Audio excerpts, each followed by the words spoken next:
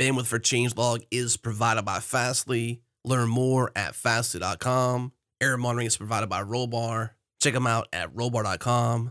And we're hosted on Linode servers. Head to linode.com/changelog. I'm Paul Dix, and it's go time!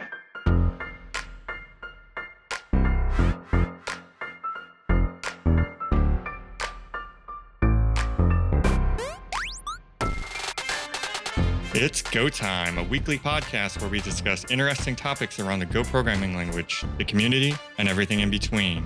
If you currently write Go or aspire to, this is the show for you.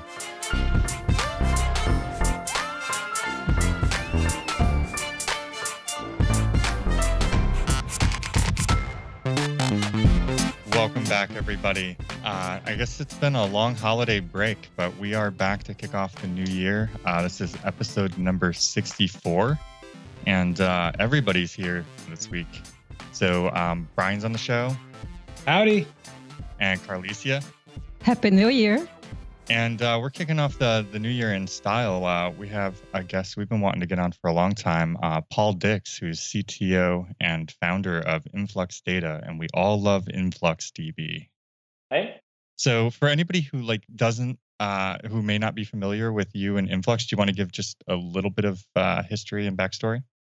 Sure. So InfluxDB is an open source time series database that we created, which is written in Go, obviously. Started the company back in 2012, originally as a monitoring company, like a SaaS product to do real-time metrics and monitoring. And then over the course of 2013, realized that the infrastructure that we were building, the stuff that was the API that was written in Go, was actually more interesting. And then decided to bring that into the open source world as an open source database at first, mainly because I think developers, obviously, they like to build their stuff on top of open source. And that's the only way that I thought the project could be successful. And then over time, we raised more money. We did Y Combinator in 2013, and then we raised a Series A in 2014.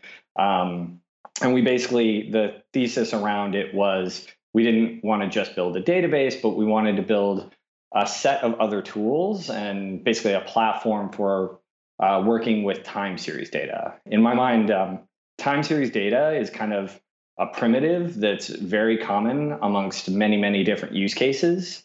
So you see it obviously in server and application monitoring, but you also see it in sensor data and all sorts of analytics use cases. So highlights on the company.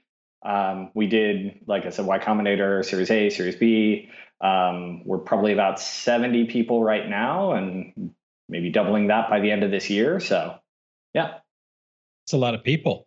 So can you explain to me in terms that I would understand, which might be difficult for you because I'm really slow, especially right after the holidays, how I could use Influx for something like my barbecue? Which you've already done. I've seen the project. Oh, you saw that, huh? Damn.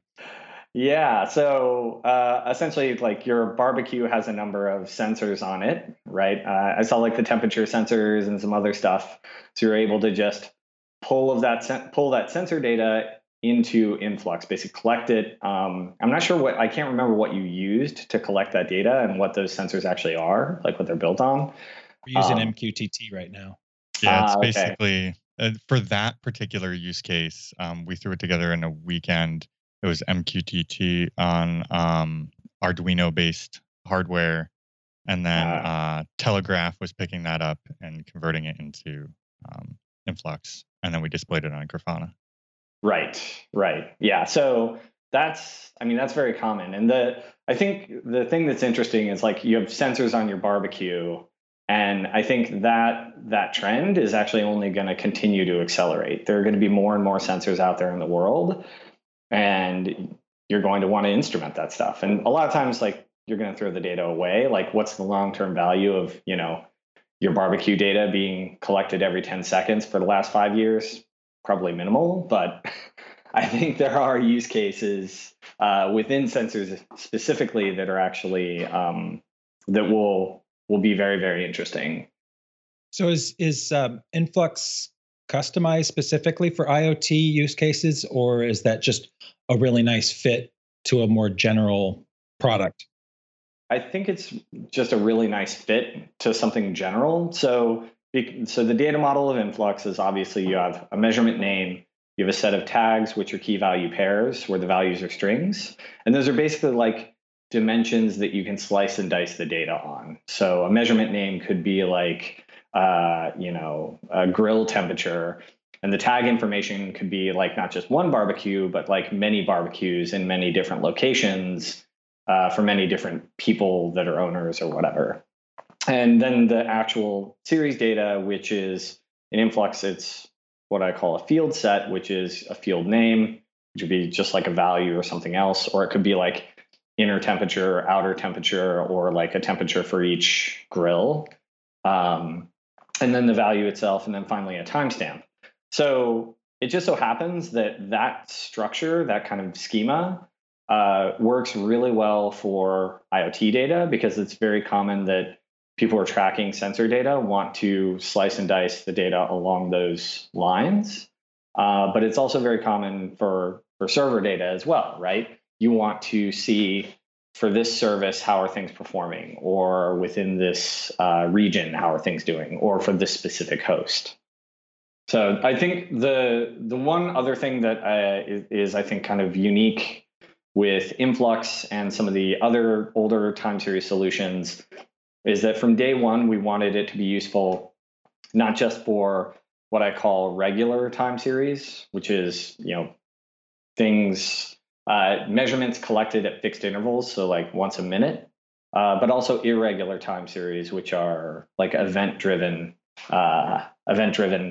series, right? So that could be the response time for an individual request to an API. It could be a trade in the stock market, or stuff like that, or a container spinning up or spinning down, that kind of stuff. So, as far as like Go usage goes, like, what's your experience been like using Go? And you guys have done quite some interesting things, including creating like your own query language against it and things like that. Has it helped facilitate that? Do you have anything that you've kind of tripped up against? Yeah, so our experience using Go has been fantastic. I remember looking at Go back in March of 2012 when 1.0 came out, and I thought it was interesting as a language. But at the time, I was writing primarily Scala code, which I was completely disenfranchised with at that point. But before that, I was a Ruby developer, so I was in the dynamic language camp, and then I switched to Scala, and then I was in the barren hellscape that is the JVM. And then looking at Go, what I appreciated was that the tooling was very simple, the really fast compile times. Whenever I had to do Scala stuff, it was just painful waiting for builds. So in 2012, in like the fall of 2012, when I was creating the second version of the API for this SaaS monitoring application, originally I'd written that in Scala using Cassandra and Redis.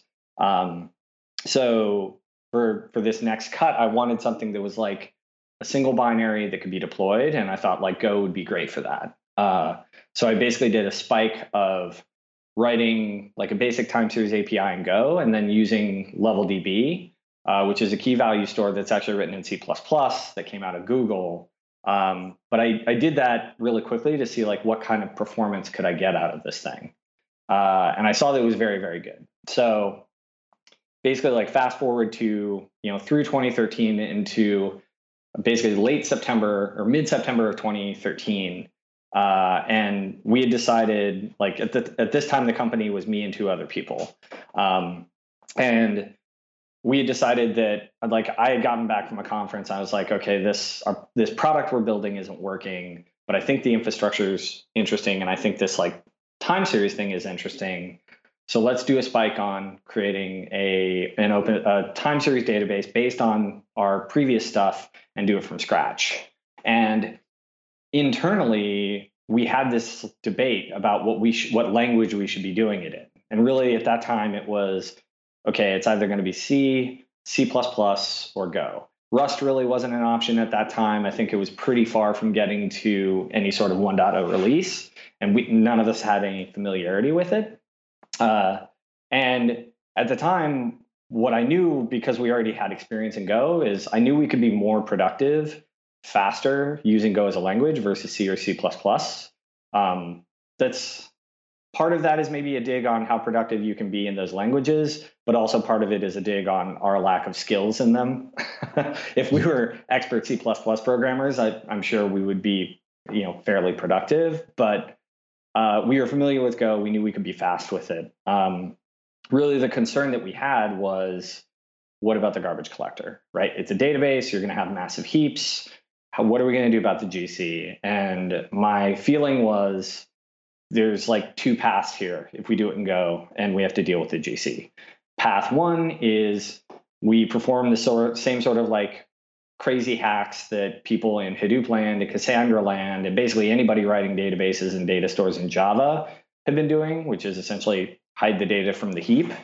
Or we hope that the Go team, their development and what they're doing with the GC will front run where we are as a database. And thankfully, I think it's been a combination of both. One, like the Go team's improvements to the GC over the last, 4 years have just been crazy. It's been really insane. It's good.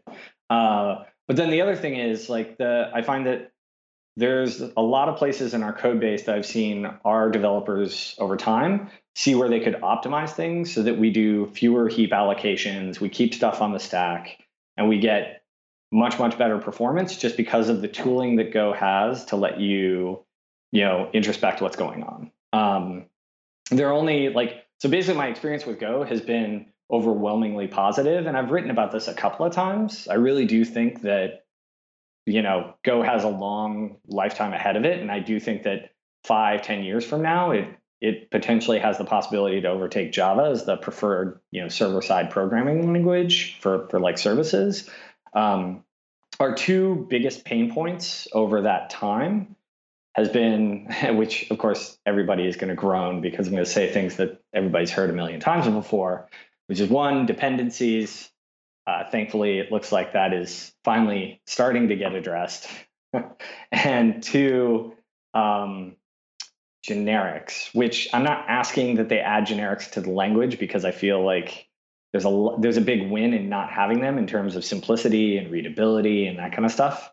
But we've definitely felt the pain in a couple of specific spots where generics would have been handy. And actually, Ben Johnson ended up writing this templating thing. So it's basically like this code generation thing that lets us hack around no generics, which is littered in our query engine code right now. I think that's sorry. Let me Carlos, jump in here because I don't want us to get too far ahead. Otherwise, I'll forget to ask. Paul, if you could drop a link to those couple articles you wrote about the future of Go as per your thinking, and also this tool that Ben Johnson wrote, is it open source? Could you share it with us? Yeah, Ben's in the Slack channel. Ben, share your code. Ben's hiding now. I saw him heckling me earlier. We have to do what we do to everybody. We have to bring him on the show and then put him on the spot on the show. I think Ben has been on the show. He has? Yeah, I'm sure he has. Yeah. Well, 64 episodes. I just can't remember anything past the last 2.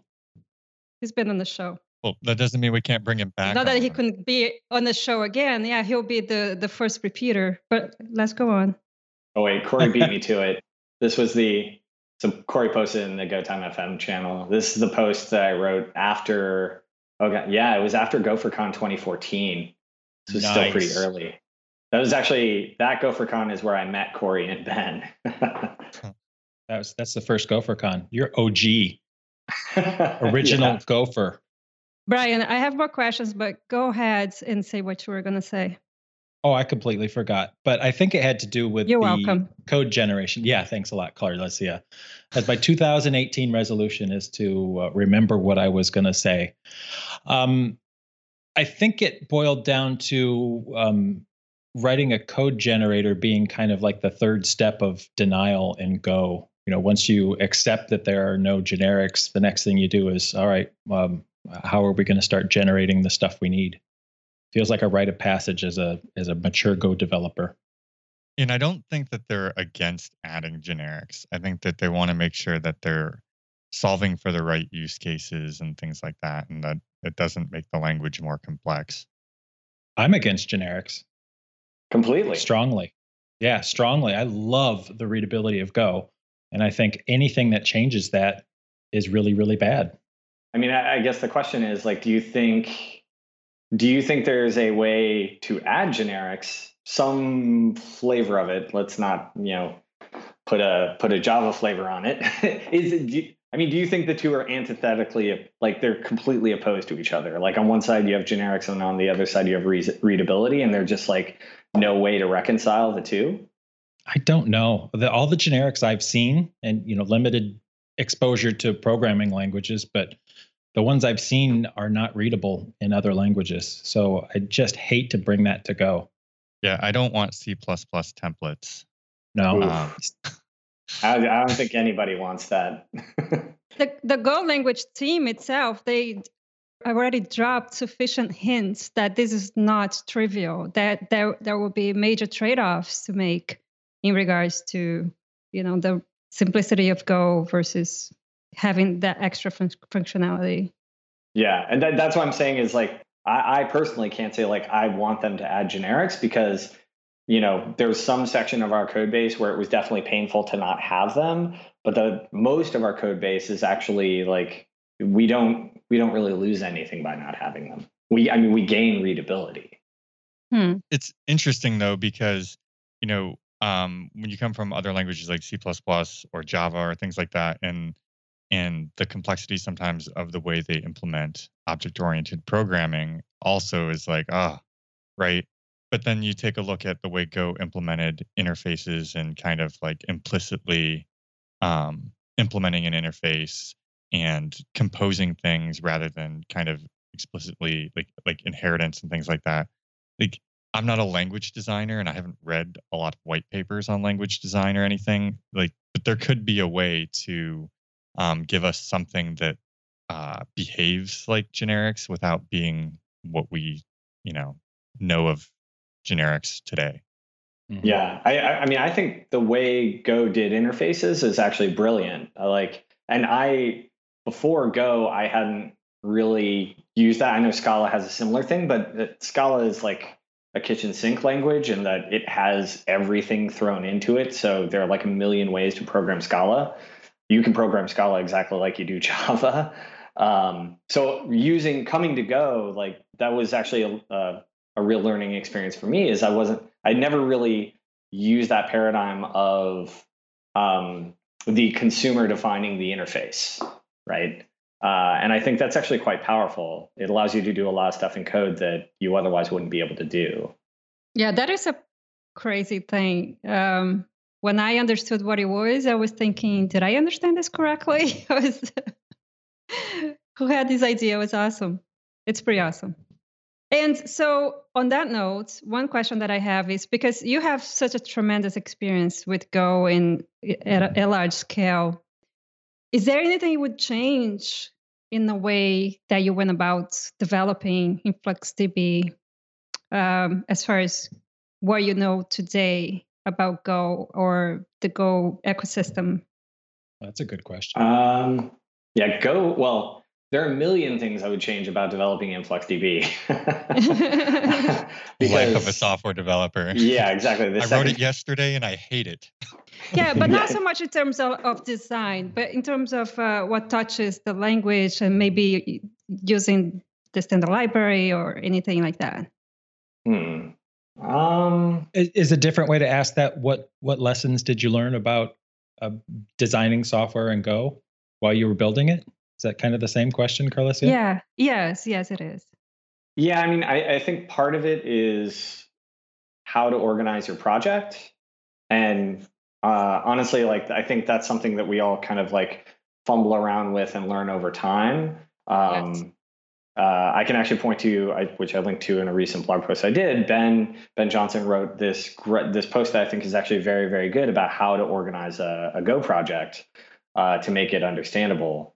And I think, we're closer to that in this code base. Like the current InfluxDB code base is actually a complete rewrite of the original InfluxDB, and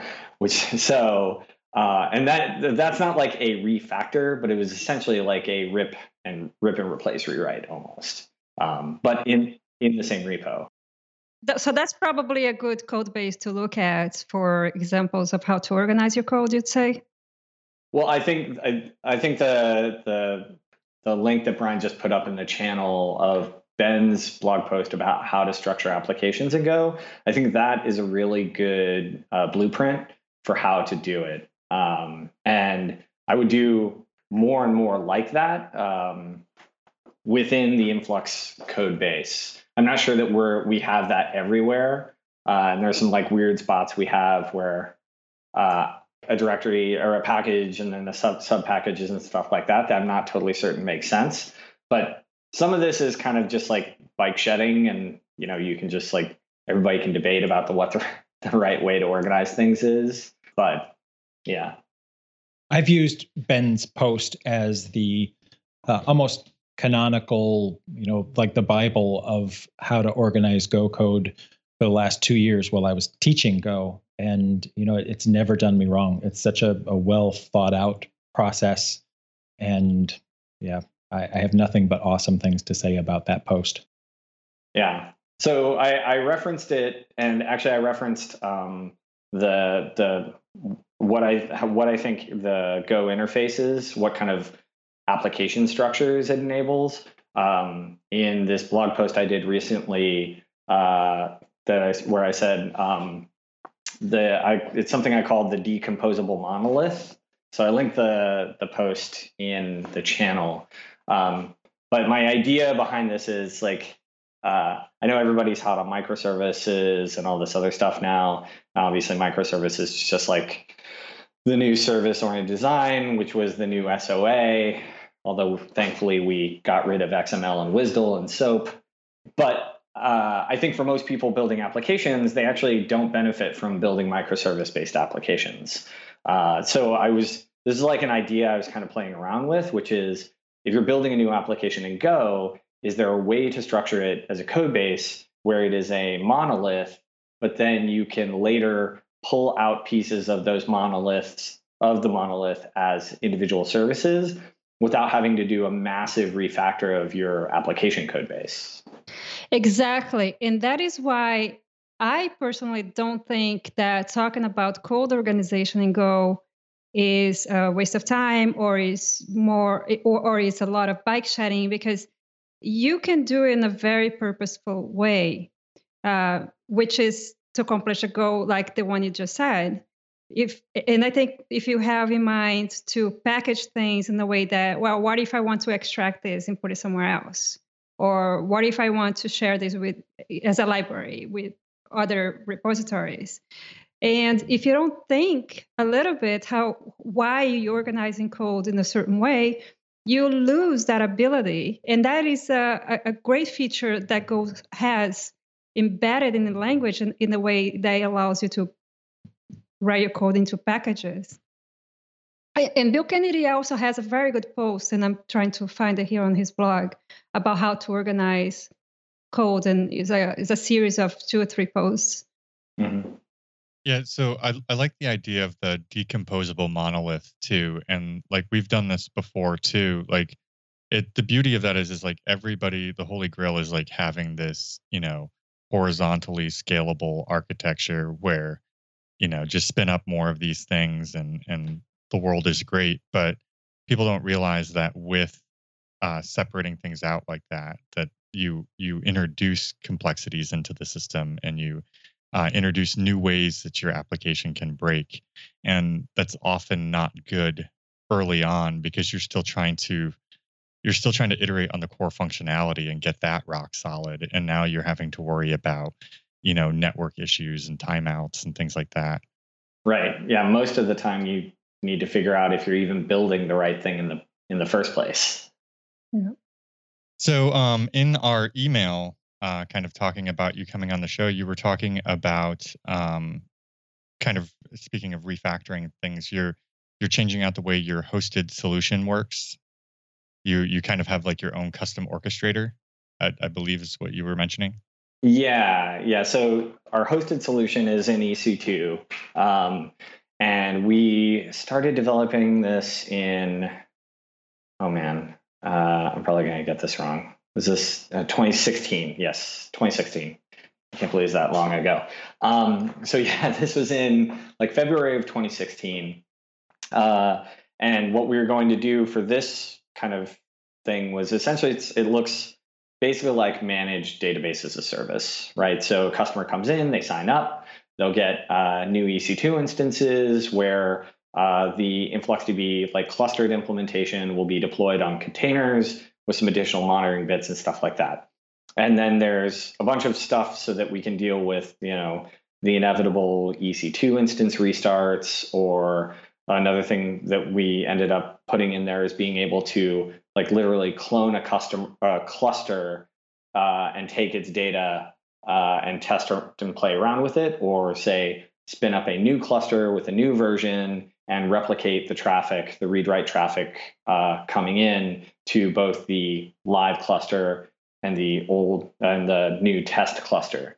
So because we were doing this in February of 2016, Kubernetes wasn't really mature at that point, since that project's really only like 3.5 years old. So basically what we did was we had pretty simple needs, and we just had a very small team working on it. So they essentially wrote from scratch like container orchestrator like in Go that also deals with the Amazon APIs and stuff like that. But obviously at this point, like the writing's on the wall. Kubernetes is basically winning the orchestration game. And there's a bunch of like hooks and stuff that you can do within Kubernetes to customize it for your needs. So basically about, probably about 3 or 4 months ago, we took a look and we said, okay, one, this single tenant architecture that we have is not really working as we scale up. We run thousands of instances on EC2. And it means that one, like it's a pain to coordinate all of that stuff and to monitor all that stuff, but also like we waste a lot of resources because there are many customers who have very small workloads where a lot of their instances are basically just sitting idle. And this is exactly what cluster orchestration is for, right? So basically like our costs aren't scaling properly with like the number of customers, and we have to manage all these things. And more importantly, if we want to release a feature in the database, we have to do it in the database. We have to test it as extensively as we can. And then we have to try and clone a few customer clusters and replicate the traffic, and then upgrade them. But the thing is, we have to upgrade each of these clusters individually. It's not like a SaaS service where, or a regular, like a SaaS application, usually, if it's something that's operating at scale, either in terms of the complexity or the traffic, you have a number of services underlying it, and you can deploy each of those individually. So it's totally possible to develop and deploy a feature in a SaaS application, for instance, without deploying every single piece of code throughout the thing.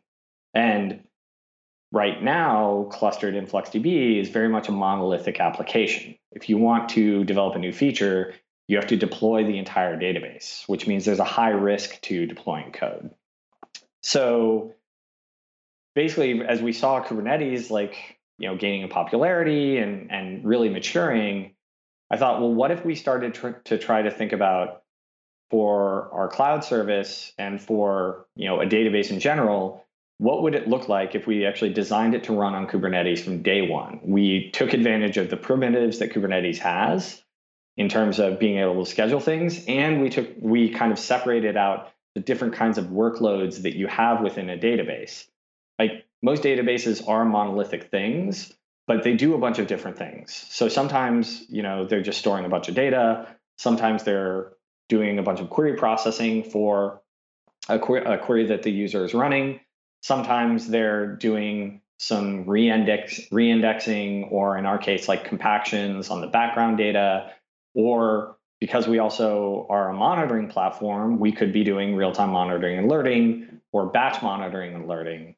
And all these things are trying to make all of that work in a single monolithic application, I think is very, very hard. Whereas if you break each of those out into separate services, you can tune them for the workload that they have to be built for. Then once you pair that up with Kubernetes, you can have it manage, deployment and the shrinking and growing of those services individually. So this year, that's kind of, for our cloud thing, that's our big project, is to try to move from this like single tenanted architecture to a multi-tenanted architecture that still has, workload isolation across tenants, but it has the ability to decouple storage from compute, from, processing for ETL or monitoring tasks. And I guess the first part of that that we started doing last year was the development of our new query engine and query language, which is actually, it's open source and up on GitHub. And what we did with that was we actually decoupled the engine and the language from the actual data storage tier. So the nice thing that gets you is it's basically you can deploy new query processors as basically shared nothing application servers that can just be, spun up on the fly, which actually, again, is that's actually Kubernetes' sweet spot. Yeah, and I mean, all the auto scaling and stuff too. Now, are you going to take advantage of sort of like the operator pattern too to deploy these customer? Yeah, we're already looking into that, actually. And I think so one of our guys is actually going to submit a talk to the Cloud Native Con or KubeCon Europe that's coming up. I think it's in early May in Copenhagen. And he's working on operator code for some of these pieces. So I think he's going to try and give a talk on it.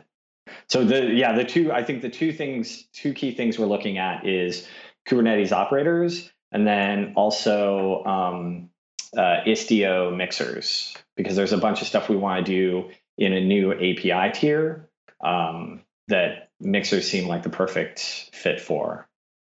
Yeah, Istio is friggin' incredible. Yeah, it's on Fuego. Yeah, Cloud Native Con in Austin in December could have been called IstioCon. So there's an interesting kind of crossover here for this show with people who are actually familiar with Kubernetes and in that landscape. And then there's also some people who are solely on the Go side. So it might be helpful maybe if we just take a couple minutes to kind of describe what Istio is and kind of the purpose it serves. Yeah, so Istio is a project built by Google, written in Go. It is paired up with, it's what they call a control plane. It's paired up with Envoy proxy. So Envoy, unfortunately, like to describe Istio, you have to go down this rabbit hole.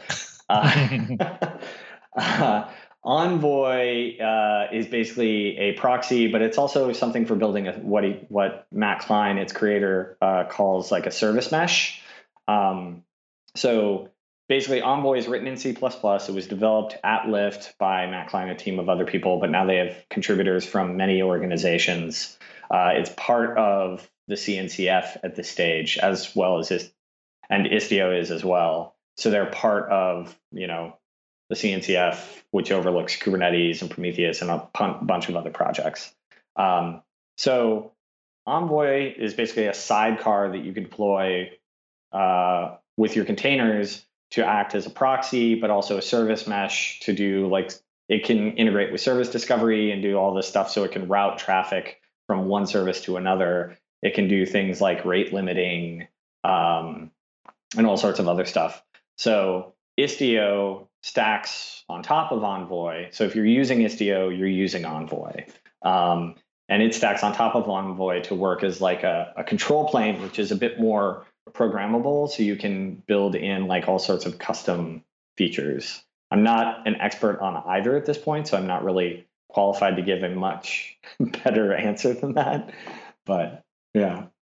Yeah, and it's really interesting because it allows you to kind of inject your way in between kind of container to container communication. You can like Paul said, you can kind of do rate limiting and stuff, but you can also set rules as to which pods are allowed to talk to which other pods, or even outbound or inbound traffic to them. You can do stuff like inject headers. So if you want to just kind of be able to quickly add distributed tracing to your application, that's kind of a quick way to do that. It's just super, super powerful. Yeah. By the way, the distributed tracing stuff is actually Envoy and Istio are actually one of the few ways that I think tracing will take off, because I think the burden to a developer to actually implement tracing within their own application code is way too high.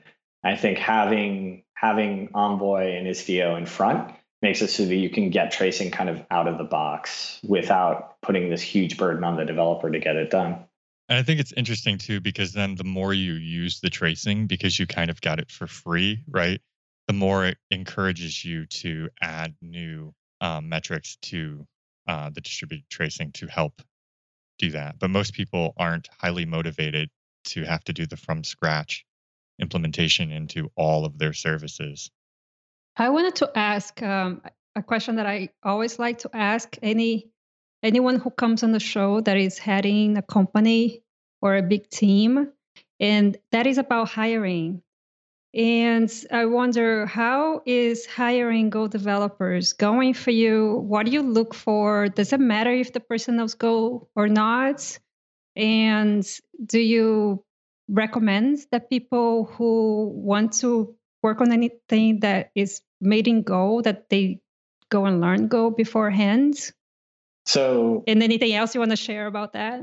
Yeah, sure. So, I think it's a mixed bag for hiring Go developers. So the thing is, like, we have a number of different projects, and some of them, they like, even though they're all like written in Go on some level, they require vastly different skill sets. So, for example, our user interface chronograph there's a bunch of Go code, and there's this massive, like, single page React JavaScript application. But the Go code in that is very, very different than the Go code you'd find, say, in the storage engine or the query engine of the database. So both are Go, but I don't feel like Go developers are kind of interchangeable. So I can just say, oh yeah, go write the database, or you take a database person and say, go write these web APIs or whatever. So generally, for the database, what we try to do is filter based on a skill set that matches up with that, whether they have experience in Go or not. Although many of our database developers had experience in Go already coming into it, although not all of them did.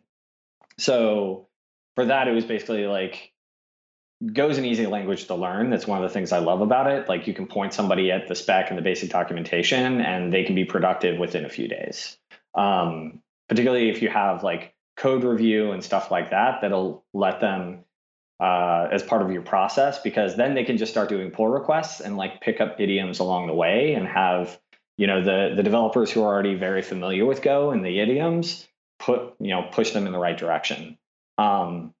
So I would say, like, actually for most of our stuff, it really depends. Like, we don't necessarily require Go experience just because of the fact that you can pick it up so quickly. I think some of the other stuff around doing performance optimization and using the profiling tools and that kind of stuff is more advanced Go stuff. So if we were trying to hire for one of those roles, we would filter for that kind of experience. So it'd definitely be somebody who knows Go, who has experience doing those things. But those roles are kind of few and far between. I think for the most part, it's just, smart developers who are, at the very least, are excited to work in the language. I wouldn't want to hire somebody who didn't know anything about Go, just because it's entirely possible that you could get somebody coming from another language who uses Go who just absolutely hates it. And then at that point, like, if you've already hired them, that's it's not a good situation for either of you. So I think for hiring, we benefited for sure from having open source bits all over the place. We've hired a number of people from like our contributor community. Like, we've seen commits and actually reached out to them and said, hey, your code looks great. We're really interested to talk to you and see if you'd be interested in coming to work with us. That's nice, but that doesn't really scale. And like I said, we kind of have to double our engineering team in 12 months. So at this point, it's, we use job boards, we use recruiters. And I feel like for some of these roles, we're definitely going to be pulling in people who aren't familiar with Go and training them up on the job. This was super informative, Paul. Thanks. Yeah. I think I'm forget what time we started, but I think we're running shorter on time. Do we want to jump into some projects and news before we do Free Software Friday? Yes. There is a huge list there. Oh my God. We haven't been on the show for weeks. Okay. So much cool stuff to talk about. So I'll start off with a new project that I saw that I didn't play with yet, but man, does it look cool. It's called Grumble, and it's at github.com/desertbit/grumble. And it's an automatic CLI and shell tool. The API for it looks almost like an exact clone of Cobra from Steve Francia's SPF 13 Cobra library. However, it also has a shell. So instead of just being able to do command lines, you can drop into a shell and have an interactive shell that works with your application. So I really want to play with that because that looks kind of fun. This is cool. Like a REPL kind of thing? Exactly. Nice. Sorry, I missed the link. Can you post it in the channel? Absolutely. And so while we were at Cloud Native Con and KubeCon, one of the things I hadn't heard of before was OpenFast, which is Open Functions as a Service, which is kind of implementing serverless on top of Kubernetes. And what's the URL for that? It's OpenFast, github.com/openfast/openfast.com. Yeah, the regular website is openfaas.com too. Okay. And I think that's really cool. And it's one of the things I'm most excited about for Kubernetes now that we've kind of accepted how awesome Kubernetes is as like a container orchestration platform.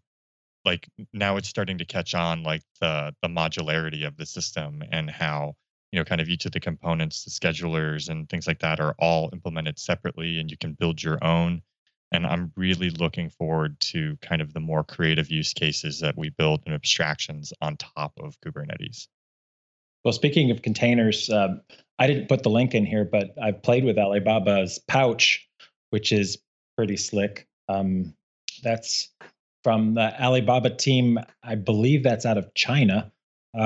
Fast and efficient container engine that vaguely competes with Docker. Really cool stuff, and lots of good technology decisions in here that I think are informed by their huge traffic. So Alibaba's Pouch is something to check out if you're interested in learning about how to do containers at scale. I dropped that link in there. Like they're actually a really huge user of containers. And I know there's some stuff built in there around security and using like Hyper-V and stuff. But one of the interesting things that I saw about it was actually in the way they distribute images. It's done using peer-to-peer instead of a central repository server, which, it should make it much faster to have nodes pick up images. Yeah. Because that always seems to be the slow point, right? Like another instance goes to start up, or if it fails over to another node, but the image hasn't been pulled yet. And then there's kind of like that lag waiting for it to get there. Whereas if it just pulled it from another node in the cluster that has it. Yeah, the documentation in that GitHub repository for Pouch is well worth your time to sit down and read through it. I did it a couple of days ago and I wasn't disappointed. There's lots of good stuff in there. All right. What else do we have? I've got one. Awesome. Cool. I don't know if it's new. Well, I just heard about it, I guess, a month and a half ago. So Google has this effort to try and combine in an open source framework metrics and distributed tracing. So they wanted to build it out as like a standard and stuff like this. So the project is called Open Census, and they have code like a Go library up already on GitHub. So it's github.com/census CENSUS -instrumentation /open census -go, which I will post in the channel. So I think it's interesting because they have their monitoring product called Stackdriver, but they are trying to still like push out open source tooling, at least on the client side, and they're trying to basically build this standard tooling platform on the client side so that you could actually use. And what they're hoping is that the other cloud providers and the other monitoring providers will actually implement these protocols so that you could use this library and actually use many different monitoring providers. Interesting. So does this compete with open tracing? Is it a different spec or same purview? I'm not sure if it actually implements the open tracing spec, because open tracing isn't really an implementation so much as a specification of that, how that works. So it could actually just be, I don't know, it could just be another open tracing implementation, although maybe not, because they have some weird stuff in Stackdriver because it's all based on their time series database called Monarch. So I think they may have some stuff in here that's specific to that, but. Interesting. Now I got to go play with this. You found my weakness. That's the problem. Like this whole space and landscape is just exploding, and it's too hard to keep up with everything that's being created and the advancements. Yeah. Okay. So I'm looking at it. So they do actually support already the Prometheus exposition format and the OpenZipkin. Oh, they do Azure App Insights too. Look at that. Hey. All right. We know what I'm doing tonight. So another cool post, if you happen to be newer to Go and come from a language that may not have pointers already, Dave Cheney's blog, and all of the stuff we're talking about, we will drop links in the show notes. Dave Cheney's blog has a great post titled Understanding Go Pointers in Less Than 800 Words or Your Money Back. So that's actually a really good resource if you kind of want to understand how variables work and pointers and things like that, and don't necessarily come from C or something else that supports pointers. Boy, was that me. When I first, who was I having this conversation with the other day? I was helping somebody learn Go, and they're like, "Well, what do you do about when it tells you, it expected this, but it got that?" And I said, "Just change it from a ampersand to a star." They're like, "What?" I said, "It doesn't matter why, just do that until you understand." And that's how I got through Go the first year, because I had no clue what pointers were. I came from Ruby. No clue. It's always one or the other. That's right. just two choices. See if one doesn't work, the other will. Change it and recompile. See what happens. I mean, it does have its implications, right? Especially when you talk about like interfaces and things like that, like whether it can actually change the value that's embedded within the interface that's being passed and things like that. Of course, I understand that, Eric.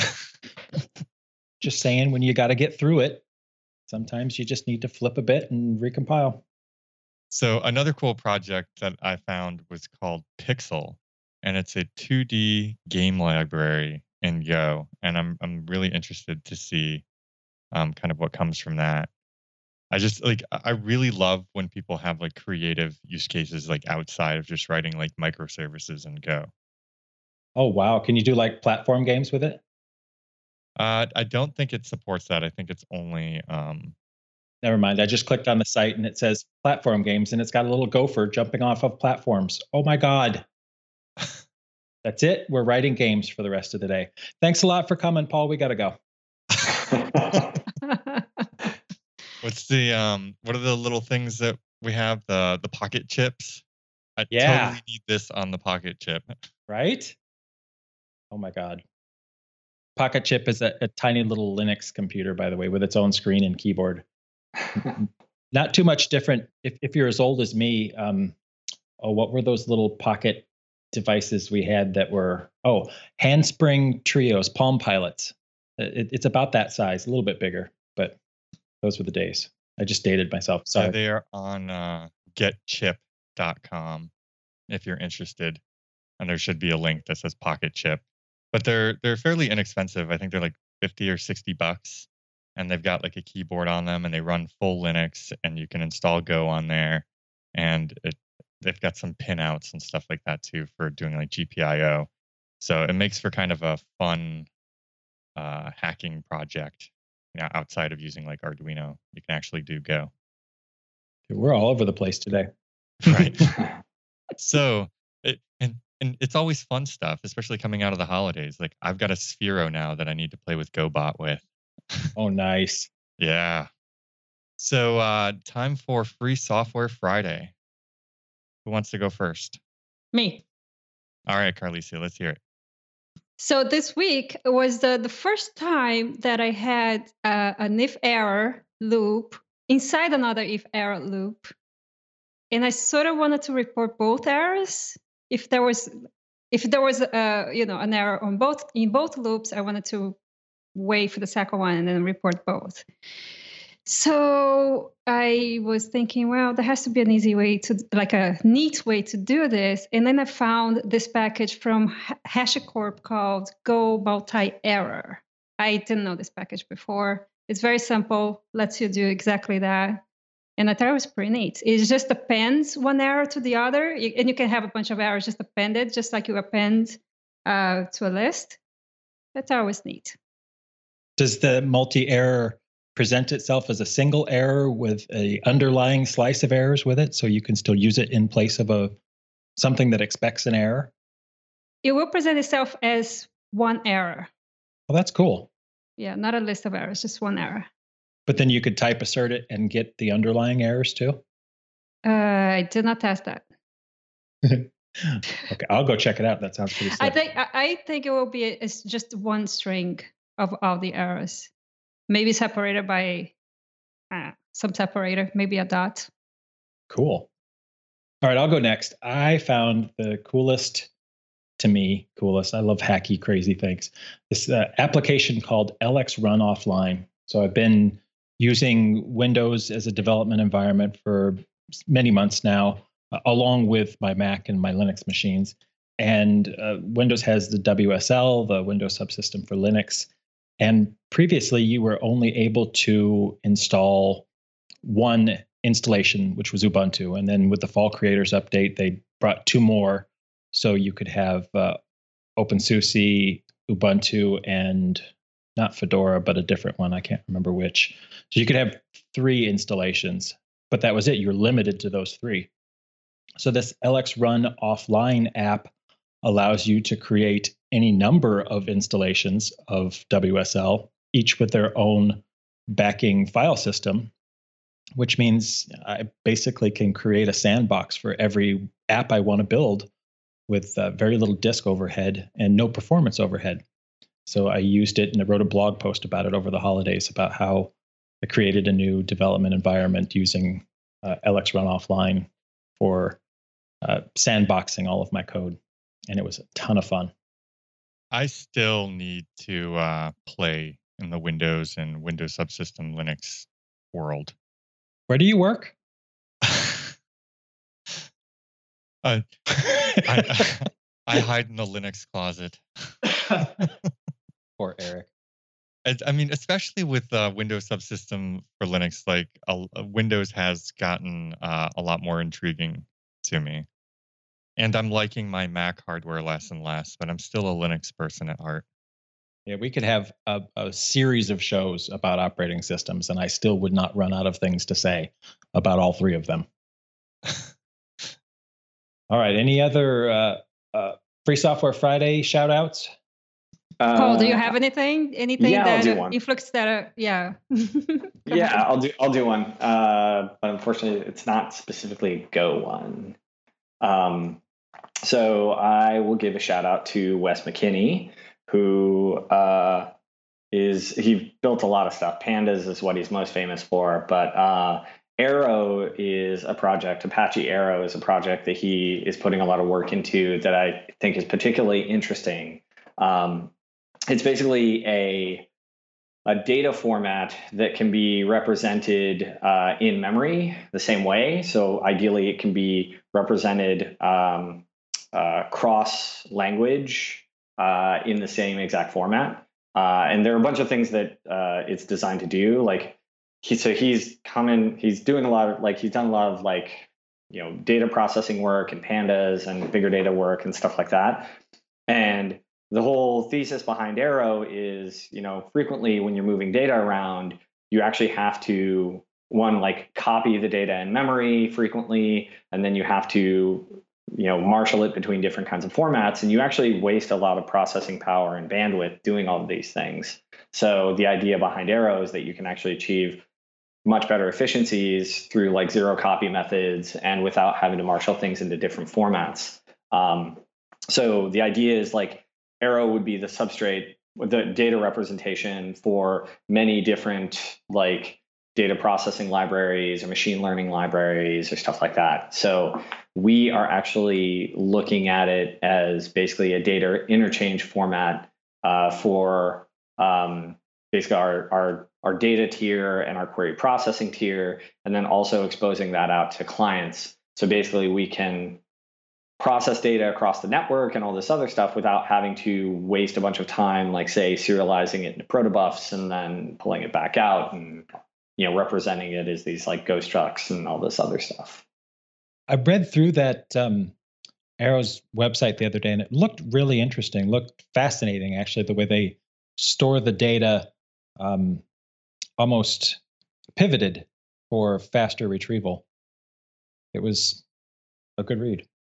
Yeah, and Wes has a really good blog post about, or either a blog post or a talk, or probably both, about some of the motivations behind the project and what are the specific reasons for developing it. Just so many cool things and nowhere near enough time. Agreed. So with the holiday break and not doing much development, I don't have one offhand. So I'm going to give a huge shout out to Ron Evans and all the folks at Hybrid Group, really, for GoBot, for doing the GoBot room at GopherCon so people can come and freely play with Go on hardware. But for people who are from other circles, they also have Cylon.js and R2, which is basically like GoBot, but in Ruby and JavaScript. And GoCV, which is another thing I'm going to play with, because I'm convinced I'm going to use the webcam on my laptop with GoCV and GoBot to make my Sphero find its way around an environment or learn to bowl or something. If you have ideas for how to incorporate OpenCV and controlling a little robotic ball to roll around, I'm open for ideas, but I want to marry them somehow. Awesome. All right. So I think we're a little over time, but with that, I want to thank everybody for being on the show, especially a huge thank you to Paul for coming on the show and kicking off the new year in style. Yeah, thank you. And definitely thank you to everybody who's listening. You can find us at GoTimeFM on Twitter. We are GoTime.fm on the interwebs. If you want to be on the show, have suggestions for topics or guests, you can file an issue on our GitHub, which is github.com/GoTimeFM/ping. And with the holiday break, if I didn't forget anything, that's it. See you next week, everybody. Oh, wait. We forgot to mention that today's show is sponsored by the letter G and the number 12. Thanks. Have you been watching a lot of PBS? All right, bye, everybody. We'll see you next week. Bye-bye. Bye. This was fun. Bye. All right, that's it for this episode of Go Time. Tune in live on Thursdays at 3 p.m. U.S. Eastern at changelog.com/live. Join the community in Slack with us in real time during the shows. Head to changelog.com/community. Follow us on Twitter. We're at GoTimeFM. Special thanks to Fastly, our bandwidth partner. Head to fastly.com to learn more. Also, Linode. We host everything we do on Linode servers. head to linode.com/changelog. Go Time is edited by Jonathan Youngblood, and the theme music for Go Time is produced by the mysterious Breakmaster Cylinder.